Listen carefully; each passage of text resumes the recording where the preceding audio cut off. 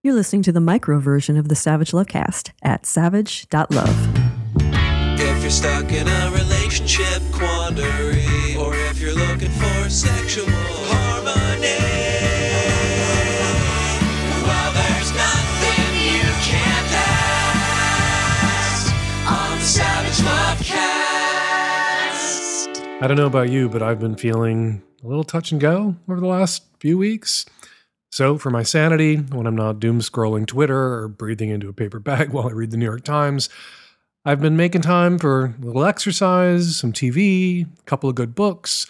I'm going to recommend all three. In general, I recommend exercising, watching TV, reading books, but I've got some specific recommendations I'd like to share. First, my new exercise routine. Cardio, lifting, spin classes? No, and fuck no. Reservations. It works like this. Terry makes dinner reservations at some place a few miles from our house, and I walk to that restaurant, earbuds in, podcast on.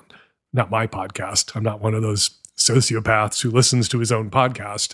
No, I'm walking, listening to Sway with Kara Swisher, The Logbooks, The Secret Life of Canada, which I'm really enjoying, The Gist with Mike Pesca, which I'm really happy to have back. Then Terry drives, we meet at the restaurant for dinner, I eat whatever I want, I get a lift home. Reservations, my new workout routine. As for reading, right now I'm reading The Right to Sex, Feminism in the 21st Century by Amiya Srinivasan.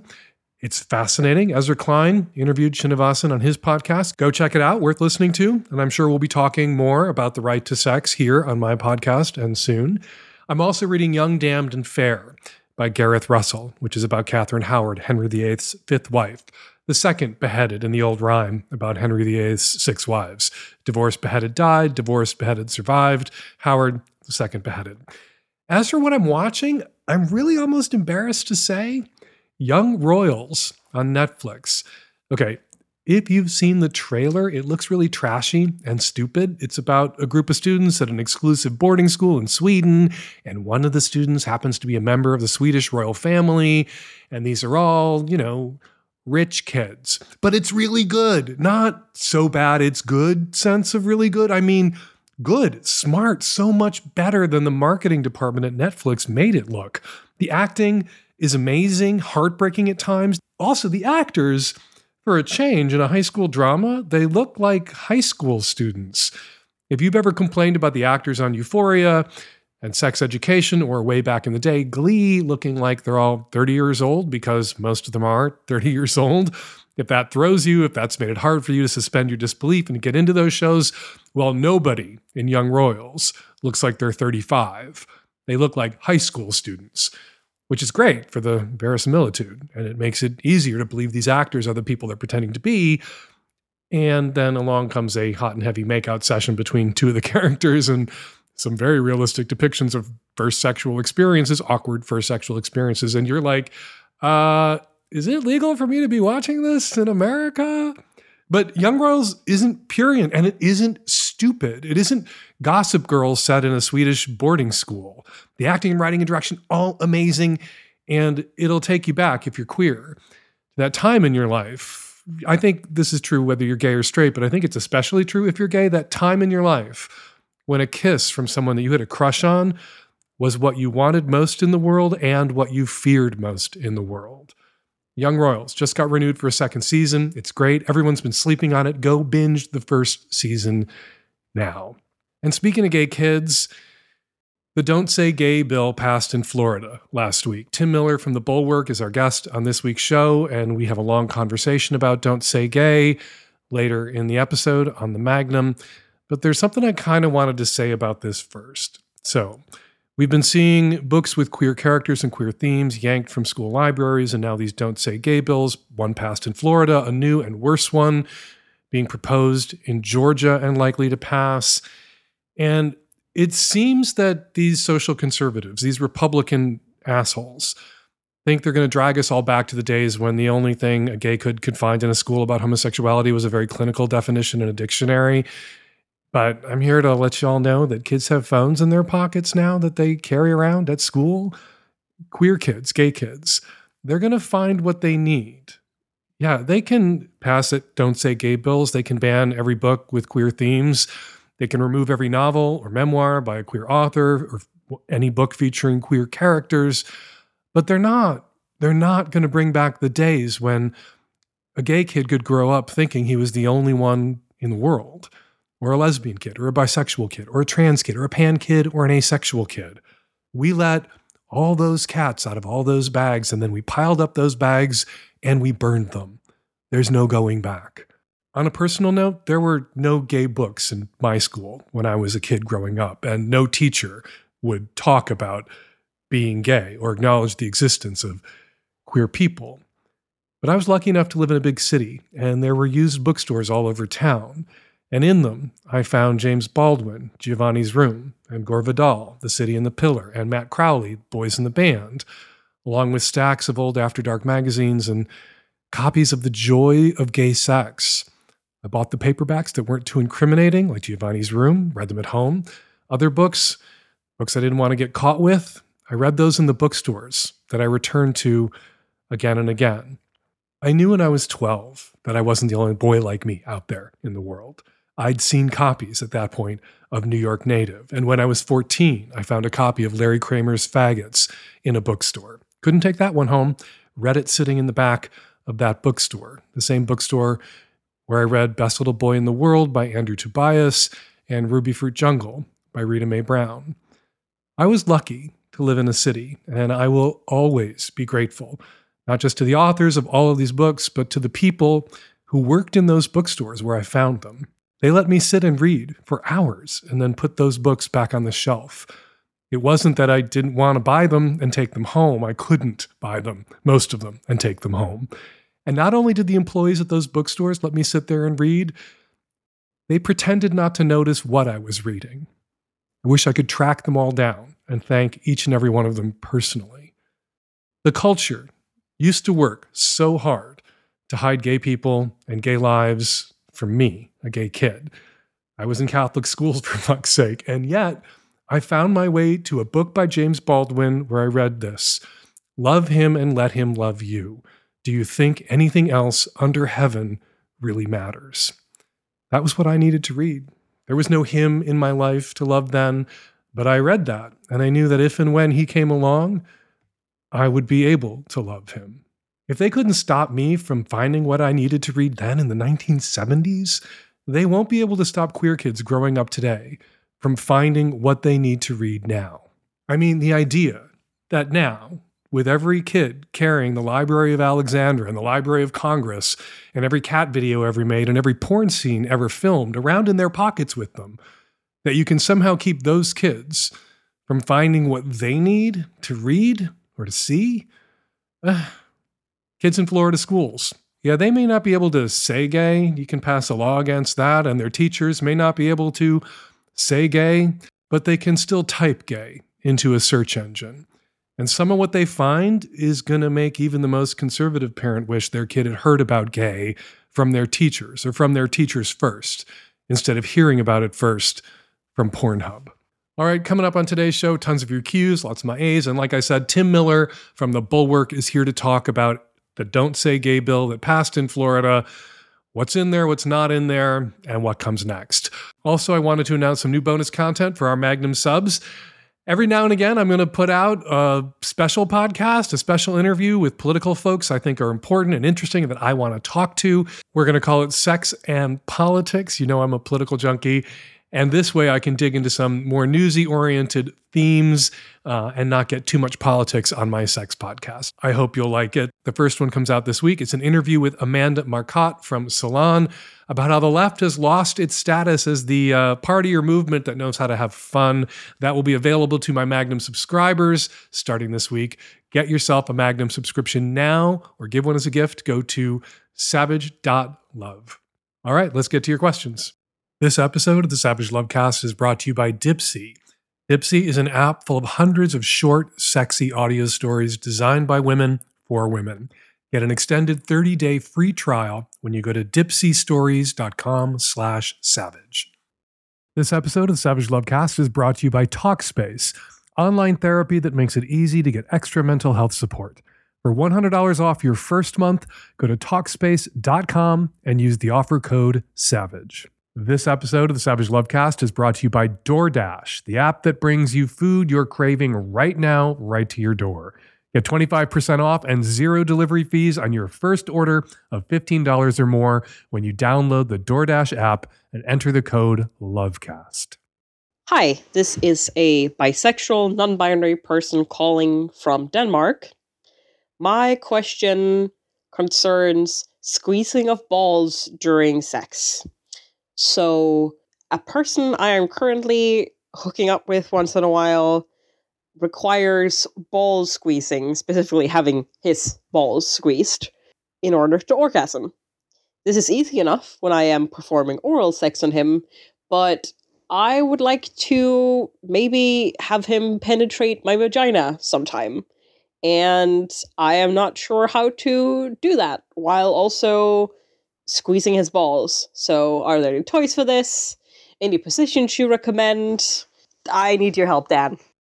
There are toys for this. There are definitely toys for this. There's a particular kind of toy out there called a, kind of got a dramatic, scary name, called a ball crusher. Most ball crushers are a little too cumbersome for penetrative sex. They're not designed for having vaginal intercourse while someone is wearing one, or anal intercourse while someone is wearing one.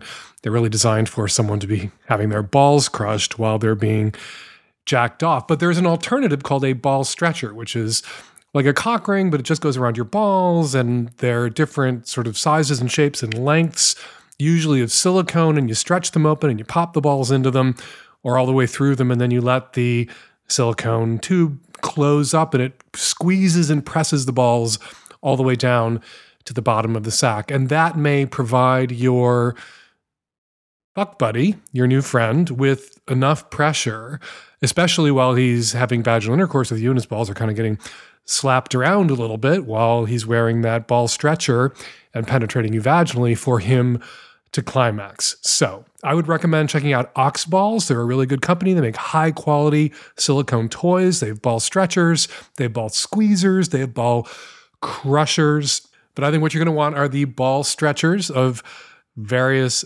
sizes. I think they're exactly what you're looking for, and I'm sure they'll work for you and your friend. Hey, Dan, 30-year-old pansexual cisgendered male living on the east coast of Canada. I just had a quick question about, I guess this would be an etiquette question.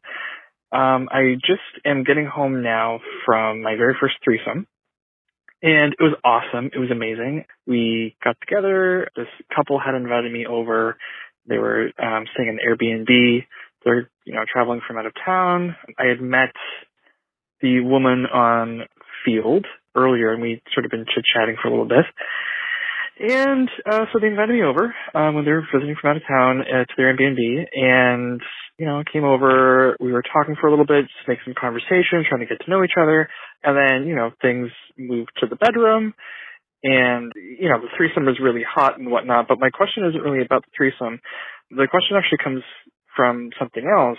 Near the end of the threesome, or should I say the thing that ended the threesome, was while me and the other guy were spit roasting the woman, she was, I think, maybe gagging a little bit too hard on my cock, and she unfortunately had an accident, and she had vomited on my dick. And in that moment, my first thought was to A, clean myself up, but B, not hurt her feelings. So I guess my question is, is there a way where, if something, a very understandable accident like that were to happen, what would be a good way to handle that as the person who just got vomited on, to not shame or cast stigma or anything like that to make the other person feel bad? How best might you avoid that? Whenever a question like this comes up, I always think of my first true love, Tommy. Tommy, he was gorgeous, he was hot, he was blonde, he was hung, and he was just the right first boyfriend, first love for a kind of still conflicted, not closet case, I was out of the closet, but still conflicted gay Catholic boy. And we were fucking, or he was fucking me, and there's no nice way to say this. I shit on his dick. I mean, I didn't shit all over his dick. I didn't shit on his lap. I got some shit on his dick, and I was absolutely mortified. And I was apologizing and blushing and just apologizing. And he put his hand on my shoulder and said, "Hey, it's a butt. It happens. Let's go shower off and then we'll do something else," which is exactly what I needed to hear. And it was exactly what we did.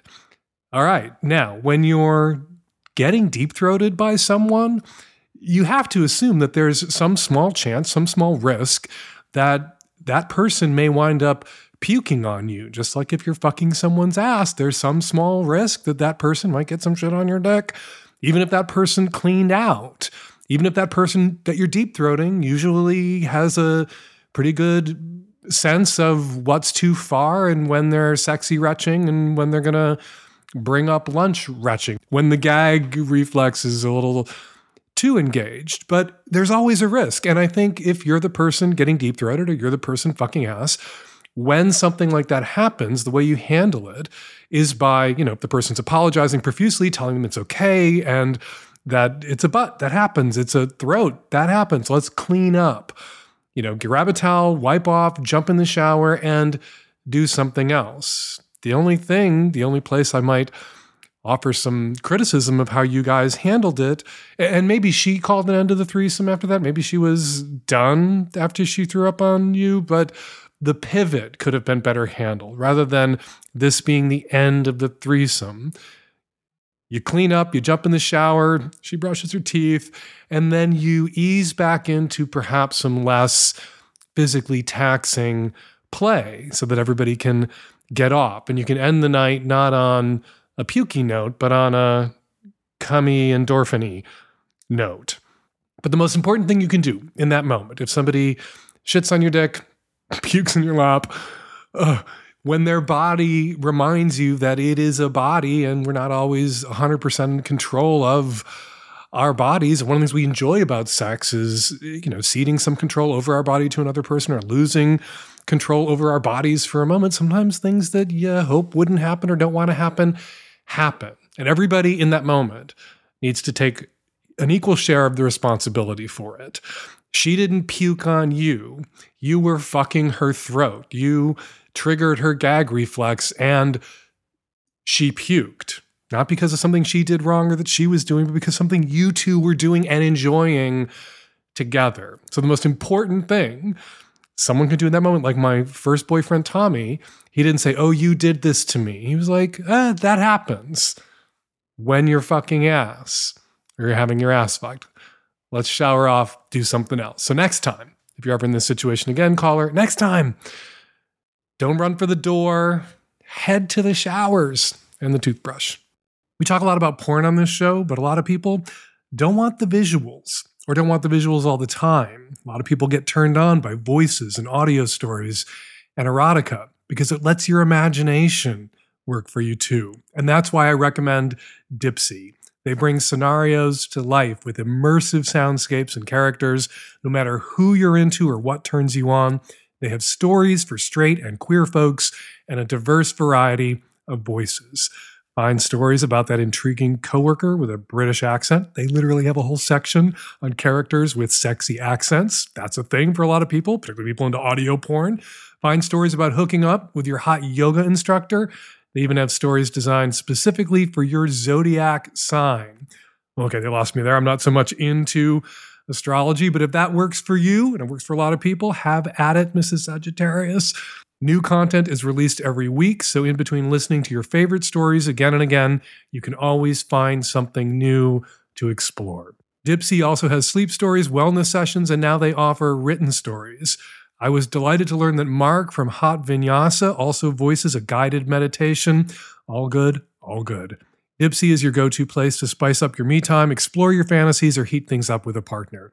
And for listeners of the Savage Lovecast, Dipsy is offering an extended 30-day free trial when you go to dipsystories.com/savage. That's 30 days of full access for free when you go to DIPSEA stories.com/savage. Again, let them know the Lovecast sent you. Go to dipsystories.com/savage. You won't regret it. Hey, Dan, Nancy, and the tech-savvy at-risk youth. Mid-40s, cis male, queer bi guy here. Finally, after many years, I've been able to come out. I've been accepted by my wife, which is great. And we've discussed and put down the limits right now of my ability to be open within our relationship, to go out and explore and to have those things for the first time ever, which I'm so grateful and excited for. Just to have a great partner. And I really wanted to ask you kind of two things. What do I need to know, understand, consider when it comes to having this openness? By the way, my wife is told me it's a don't ask, don't tell scenario. She really doesn't want to know. She just wants me to be safe and have a good time and to make sure that I keep both of us safe in that way, which I plan to do. So I wanted to ask, what do I need to know? What should I consider? Are there books I should read? Things like that when it comes to making sure that I do the right thing within this don't ask, don't tell openness that we have within our marriage. And then also the second thing I wanted to ask is I've played around with guys before, a lot of anonymous hookups, things like that, Grindr and things like that in my youth, but I'm not 100% sure how to go about trying to find ultimately what I would like is a friends with benefits kind of situation and just navigating bi queer community. There are lots of books out there on open relationships. Very few of them address DADT. I think people who write about open relationships really center, really honor, really want to talk about the honesty and communication that makes open relationships function. And there's kind of this discomfort with DADT because there's a little dishonesty required to sustain a DADT style open relationship, a don't ask, don't tell style open relationship. There's a paradox at the heart of the kind of honesty required to make DADT work. It reminds me of, when hardstore kinksters talk about consensual non-consent. It's somebody consenting to a scene where, it looks like they're not consenting. And it may feel like they're not consenting, and they've consented to that kind of drama. When it comes to DADT, there's a little dishonesty at the heart of DADT because there are ways you can tell your partner that you've just been with someone else without telling them. You will have to protect your partner from logical inferences they might make if you are, squirrely or obtuse or opaque about where you've been, what you've been doing, who you've been with. And then your partner will, assume that you just had sex with somebody else and you just told them that. So you may have to be a little dishonest in the service of your honest, open relationship that has a DADT agreement to make it go. And you may have to tell some small lies to protect your partner from the truth that you've already told them that they've asked you to protect them from knowing the details of. And that makes a lot of people uncomfortable. Doesn't make me uncomfortable. I think DADTs are a perfectly reasonable option for people who want to open relationships but don't want to be constantly thinking about or having to worry about where their partner is, what their partner's doing, or tormented by mental images of what their partner might be doing, or having to think about their partner having sex with other people every time their partner is out of sight.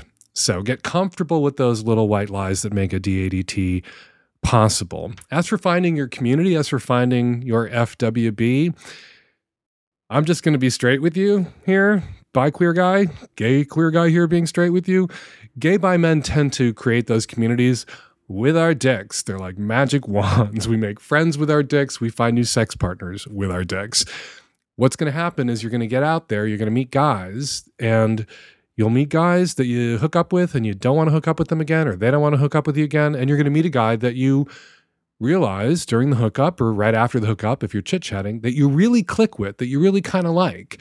And eventually one of those guys is going to be in a circumstance very similar to yours. Maybe they have a spouse at home and are seeking a friend with benefits who can respect the sanctity and the primacy of their primary relationship, and that they can have a DADT arrangement with. And one of those guys that you hook up with could be that guy who you can have that ideal circumstance, situation, somebody reliable, dependable, and safe. There's one more thing I think you need to talk with your wife about. she says, be safe, have a good time, keep us both safe. She get on PrEP. You should use condoms if you want to protect your wife from gonorrhea, chlamydia, syphilis. If you're going to have oral sex without condoms, which is what most people do, even people who are using condoms for penetrative anal sex, and very few gay bi men these days, particularly gay bi men on PrEP, are using condoms for anal sex, but you should stand your ground and insist to honor and protect your wife in the way that you swore to her you would protect her. But there is some risk. You can't eliminate the risk of syphilis, oral gonorrhea, oral chlamydia, if you're out there getting blowjobs without a condom. You could contract gonorrhea, syphilis, chlamydia, and pass that on to your wife. So allowing for you to express yourself in this way, if your wife is consenting to this, you need to be explicit with her that there is some uneliminatable, I'm sure that's not the word I want, but I'm going to go with it, degree of risk. You will test regularly. You will get on PrEP. You will use condoms for anal, for penetrative sex. Maybe until you get to know a guy, if you really want to do everything you possibly can to keep your wife safe and yourself safe, in order to keep your wife safe, it'll just be mutual masturbation. And yeah, there will be some guys who pass on you if all that's on the menu is mutual masturbation or penetrative sex on PrEP with condoms. But do you want to be with those guys if it requires violating the agreement that your wife made with you about the importance of you protecting her as you get to live your truth and have your fun and be the queer bi guy that you are out there in the world? My last bit of advice for you is to put what it is that you are and what it is that you want on the hookup apps that you're heading back to. Grindr.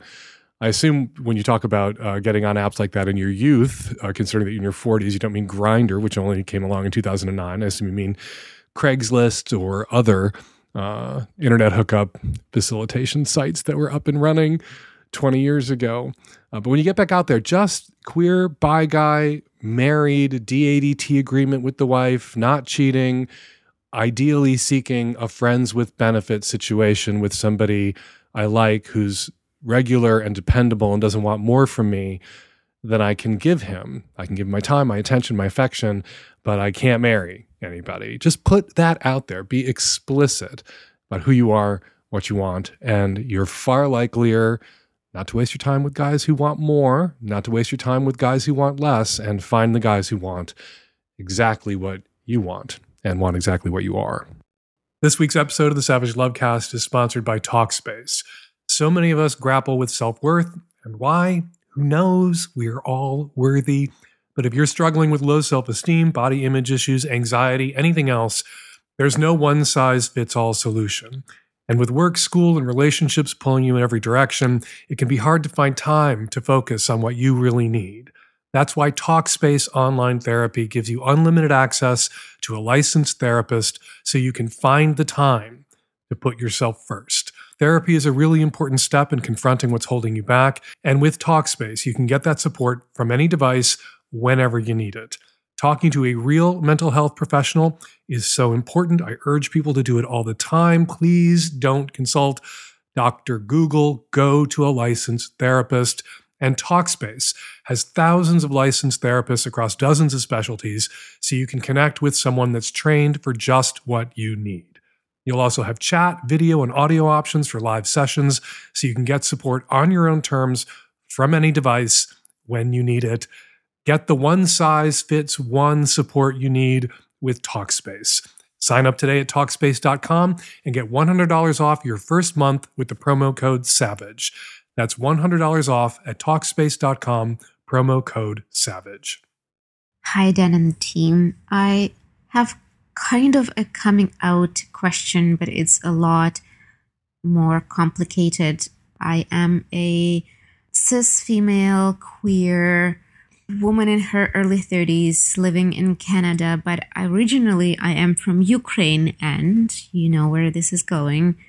I have never come out to my grandma. I was born and raised in Ukraine, and when I moved to Canada about 10 years ago, I finally came to my sexuality and have been primarily in same-sex relationships for the past 5 years.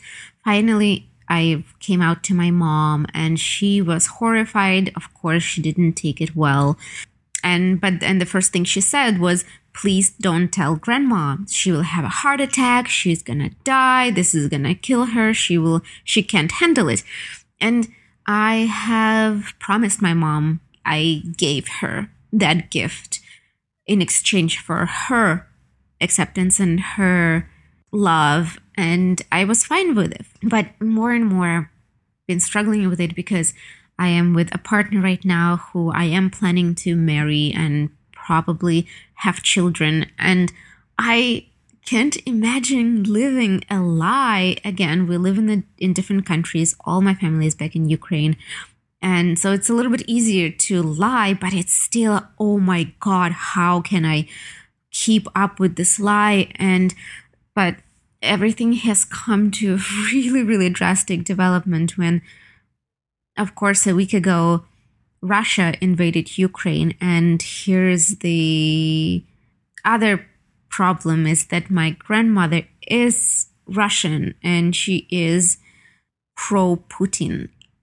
She's moved to Ukraine from Siberia way back in the day. And when Soviet Union collapsed and Ukraine finally regained its independence, my grandmother was devastated. She didn't like Ukraine. She didn't love you. She didn't know the language. She didn't bother to learn anything about the culture. But her grandchildren are Ukrainian. I've been super proactive. I've learned the new language. I've switched to Ukrainian language. I've been super active in politics and in culture and in art. And then I left and I thought it's over, and I tried so hard to change my grandma. I tried so hard to educate her and teach her history and explain what crimes Lenins and Stalins have done to my people, and she never understood. And I thought, fine, I can change her. I'm just gonna wait until she dies. And then her people invaded my people, and now her people are aiming and killing my own and her own. Her grandchildren are in danger of being bombed and killed, and she is celebrating it. She is justifying the actions. She completely bought into the propaganda. She is literally cheering Russian army as they kill innocent people and killing my friends. And I have never felt so much anger for her.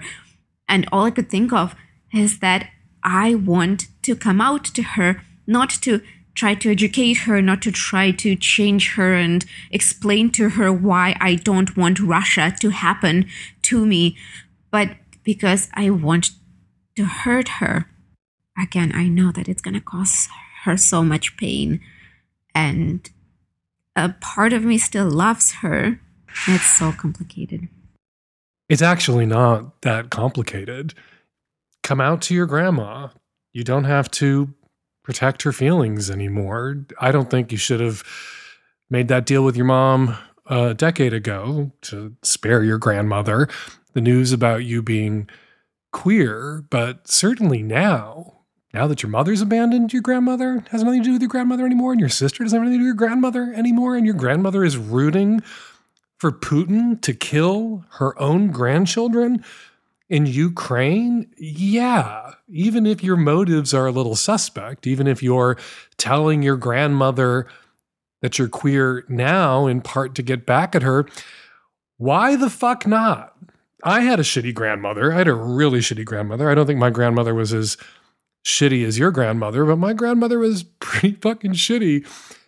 And let me tell you, if there was a magic spell I could have uttered, an incantation, something I could have said to her that would have killed her, I would have been really fucking tempted to say that aloud, whatever it was, in her presence. I was out to her. That didn't kill her. She didn't like it. She never spoke to me again, for the most part. Yeah. So yeah, I feel you. I feel what it is to have a shitty grandmother. And also, I came out to my very shitty, very homophobic, very racist, very awful grandmother, and it didn't kill her, and it's not going to kill your grandmother. She's going to get angry. She's not going to like it, but so the fuck what?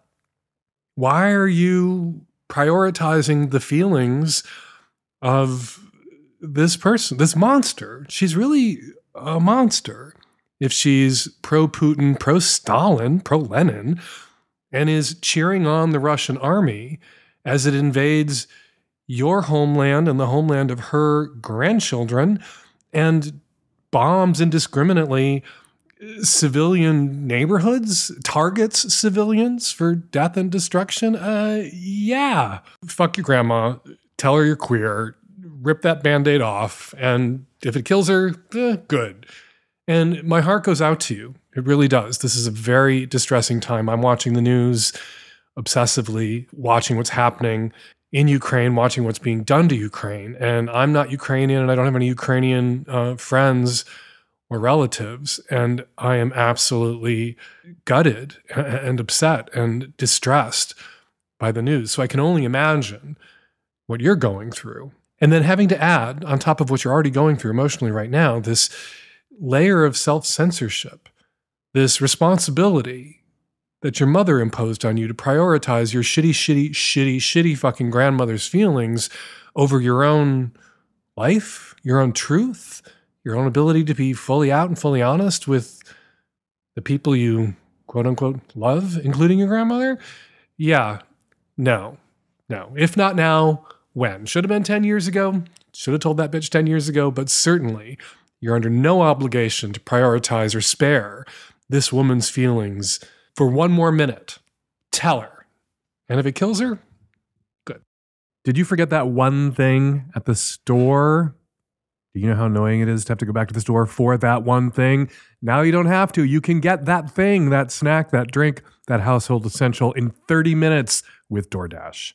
DoorDash connects you with restaurants you love right now, and they bring that great food that you miss right to your door. And now you can get the grocery essentials you also need at DoorDash too. Get drinks, snacks, other household items delivered in under an hour. Ordering is easy. Open the DoorDash app, choose what you want from where you want, and your items will be left safely outside your door with the contactless delivery drop-off setting. With over 300,000 partners in the US, Puerto Rico, Canada, and Australia, you can support your neighborhood go-tos or choose from your favorite national chains when you order on DoorDash. And for a limited time, our listeners can get 25% off and zero delivery fees on their first order of $15 or more when you download the DoorDash app and enter the code LOVECAST. That's 25% off, up to $10 value, and zero delivery fees on your first order when you download the DoorDash app in the App Store and enter the code LOVECAST. Don't forget the code LOVECAST for 25% off your first order with DoorDash. Subject to change, terms apply. Hello, Dan. My wife and I have raised our kids in a loving and open, progressive home. We've encouraged them to talk to us and ask questions with the promise of a judgment-free answer. They're good kids, and we're very happy that they're moving through the world in the best way they know how. Our son, who's a freshman in college, has met a fellow freshman with whom he is smitten, and we're very happy for him. We haven't met this young woman yet, but from what he has told us, she appears to be from a very conservative home. She arrived at school unvaccinated, as are her parents. She told our son she was going to get the vaccine, but when it came time to do so, conversations with her parents convinced her not to. More importantly, from a dad's perspective, she is not on any form of birth control. My wife has always repeated the mantra that if he takes it out, he needs to wrap it up. So we're confident that he's using condoms, at least as confident as you can be as parents of a 20-year-old boy. I'd like to know that she's on effective birth control, if for no other reason than I don't want them having an unexpected pregnancy. I've told my kids from a very young age that a baby is the best thing that can happen to you when you're with the right partner and at a stage of life where you can appreciate and care for that baby. He is not at that point yet. This isn't my daughter, and it's none of my business really, but I'm wondering if you might have some advice or wisdom to encourage this young lady to take control of her own fertility. You know what I don't get? I don't get why good girls from conservative families won't get vaccinated and also won't use birth control, head off to college and have a ton of premarital sex. Seems to me that if you were going to be consistently conservative, have consistent conservative values, that, yeah, if birth control wasn't for you, premarital sex wouldn't be for you either. You got to say something to your son about those condoms that hopefully he's using. You say that the wife has said to your son again and again and again, if he's going to pull it out, wrap it up, go to your son, ask him if indeed that is what he is doing. Double check, make sure. And I would encourage your son, if he had called in asking me for advice, not to ejaculate inside her, even wearing a condom. Condoms break, condoms leak. When someone ejaculates inside a condom and continues to thrust, as people often do during ejaculation, that ups the chances of a leak. And he doesn't want to risk knocking this girl up at age 20 because, yeah, a leak into a girl who won't use birth control because conservative values, that's also a leak into a girl who won't get an abortion because of conservative values. Although it is kind of a cliche among people who work at abortion clinics that they often see in the clinic on the table availing themselves of a safe and legal abortion, some of the same faces they've seen on the picket lines outside the abortion clinics. And then they see those faces return to the picket lines outside those abortion clinics. So maybe this girl would be, your son would luck out if he gets her pregnant, and she would be one of those anti-choice conservative values hypocrites. But he doesn't want to gamble with his future. It's a long shot that she would be, if he knocked her up, one of those conservatives who would get an abortion when it was her future on the line and then seek to deny that choice to other young women whose futures are on the line. So go to your son, yell at your son. Not just about wrapping it up. It's about not ejaculating inside the condom that's inside her, unless that condom and his dick is inside her ass, and then I guess he can go for it. And I'm a meddler. I think you can say something to the girl as well. Yeah, they're both adults. You can't control ultimately either of them, but you're implicated in the choices that they're making. If your son becomes a father at age 20, you and your wife are going to have to come through for your son financially, probably going to have to do a lot of childcare if you want to keep your son in college. And so this choice that they're making not to use a better form of birth control if they're going to be sexually active, if shit goes south, if a zygote gets implanted, it's going to impact your life too. And I think you have a right to say something to this girl when you meet her about that. I think you can say to her, look, my son says you two are sexually active. My son says you aren't on any form of birth control, that you guys are using condoms. That's good. It's not great. It's not ideal. Ideally, you would be on a more reliable, long-lasting form of birth control if you're going to make the choice at your age to be sexually active when you're not married and you're too young and not ready to have children. Will that be an awkward conversation? Yeah, that'll be awkward. You know, it'll be more awkward becoming a grandparent at your age. Hi, Dan. Queer cis woman calling in.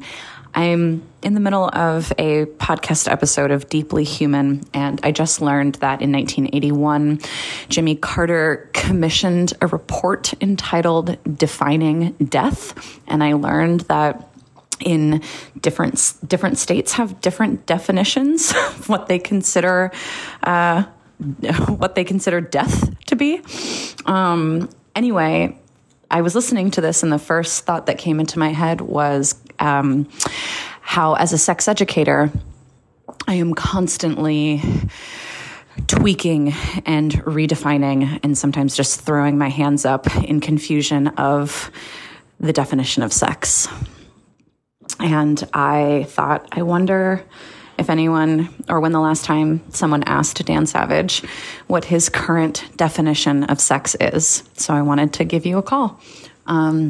If someone just came down and asked you, what is sex? Simple as that. What would your answer be? I was recently on Zach Noe Tower's podcast, Good Morning Sodomites, and we tackled this question. He asks all of his guests, early in the podcast all about sex, how they personally define sex. And so many of Zach's guests are from entertainment and comedy, and so many of them, almost all of them, define sex as penetration, vaginal penetration, anal penetration. Not even oral penetration seems for many of them to count. And that makes my head explode. You know, if you define sex as penetration, vaginal or anal, you walk into a room and you see your girlfriend sitting with two naked men and she has their dicks in her hands and she's jacking them off. Is your girlfriend, if you have a monogamous commitment, is she cheating on you? Yeah, even though what she's doing doesn't meet your definition of sex as penetration. I think that we should define sex as broadly as possible because then we will have more of it. I think sex is an erotic experience that two or more people can share, and in the future, an erotic experience that one person, maybe, and a robot could share, that engages eros and the erotic imagination and is a turn on and may or may not end in climax for one or both parties. I'm hoping sex robots in the future get to come too. I think everybody should get to come. That's my definition of sex. So sex can include cyber, and sex can include dry humping with your clothes on, and sex can include, you know, double penetration and regular old penetration and hand jobs and cyber sex, masturbating with somebody online. Sex can include sexting. You know, the broader your definition of sex, the more sex you're going to have, the more sex you have, the happier and more content a person you're probably going to be. Sexual activity, sexual release really does improve people's qualities of life. Now, here's where I get in trouble with my definition of sex. Well, I think our definitions of sex should be as broad as possible. I think our definition of cheating should be as narrow as possible. Broadly defined sex, you will have a lot of sex. Narrowly defined cheating, and you're less likely to get cheated on. So I think, you know, an erotic experience that two people share where there's arousal and eroticism and perhaps climax for one or both, I think that counts as sex. If your partner got on Chatterbait one night or, you know, was watching somebody on a cam or interacting with somebody and got off, that's a really common form of masturbation. I think you should round that up to sex if it's something you're enjoying with a partner so that you're having more sex. I think with a long-term committed relationship, you should round that down to maybe not sex, so you're less likely to be cheated on. I know these ideas of mine are in conflict, but you know what they say about being a grown-up? Sometimes it means holding two contradictory ideas in your head at the same time. So how do I define sex? Broadly. And that's how I advise people to define sex. How do I define cheating? Narrowly. And that's how I advise people to define cheating. All right, before we get to this week's listener response calls, let's read some listener tweets. Blue Moniker tweets, "Oh no, fake Dan Savage, the spray foam incident on last week's Lovecast made me so uncomfortable. That poor and wild human. Everyone, please be careful and smart about what you shove in you. And if you can't resist shoving the little straw at the end of the spray foam insulation can into your urethra, please remember to detach that spray straw from the can of insulation first." Needless to say, we got a lot of tweets about the spray foam insulation sounding incident. Wyaduck tweets, "After this week's Savage Lovecast, I need to throw out any cans of spray foam insulation I may own, just in case." Couldn't agree with you more, Wyaduck. And finally, Diana Edelman tweets, "I'd bet money that Hump 2023 will have an inordinate number of ice fishing porn submissions. Please count them and give us a number when that time comes, Dan. Hashtag Savage Lovecast, hashtag Hump Film Festival." Yeah, I hope we get tons of ice fishing porn submissions for next year's Hump Film Festival, and exactly zero spray foam insulation porn submissions. All right. If you want me to read your tweet on next week's Savage Lovecast, be sure to use the hashtag Savage Lovecast. And a big thank you to everyone who posted to your social media this week about the show, to Instagram and Facebook and Twitter and TikTok and everywhere else. We really appreciate it. Helps get the word out about the show. And now, listener response calls. Hey Dan, long-time listener here. I'm calling in response to the female caller from episode 802 with the small kids and the 32-year-old kid that she is also taking care of, and she wanted to know whether she needed to leave him or not. I think your response was absolutely dead on, and I wanted to say staying together for the kids is such bullshit. It's such bullshit. If you want to see what this would look like on the other side of things, I actually am a child of divorce myself, and I'm happily married, but my husband's parents stayed together for their kids, and my husband suffered a lot more emotional distress because of that, whereas I saw my mother prioritize her happiness and her family and leave relationships that weren't right for her, and she taught me to do that as well. And so now, I'm in a happy marriage because I watched my mom prioritize that for herself. So you caring for yourself, your kids are going to see that. And if you don't care for yourself and you don't care for your partner, your kids are going to see that too. So don't model this as a relationship that your kids should stay in. And, you deserve happiness. You deserve it. So yeah, dump that motherfucker already. Hi, Dan. This is in response to the woman who has subs coming to her home. Everything you said was great. One thing that I do when my subs come over, my door opens inward, and I don't know if that's every door, but I tell them I'm going to open the door and I'm going to stand behind the door. When you walk in, I want you to get on your knees and I want you to close your eyes. And then they know that I'm going to put a blindfold. Sometimes I even have them get naked or strip to their underwear, then get on their knees, and then I put the blindfold on. Anyway, that seems to work for me. They love it. And as soon as they can't see me, but they can smell me and feel my touch, they go crazy. So it's a win-win for everyone. Hey, Dan. This is in response to the caller in episode 802 that was concerned about bringing up his kinks to his girlfriend. I understand his trepidation, but maybe he could begin the conversation by asking her if she has any kinks. It may or may not work. He could get a variety of responses ranging from ew to that sounds interesting. Yes, it is scary to bring this up, but as they say, nothing ventured, nothing gained.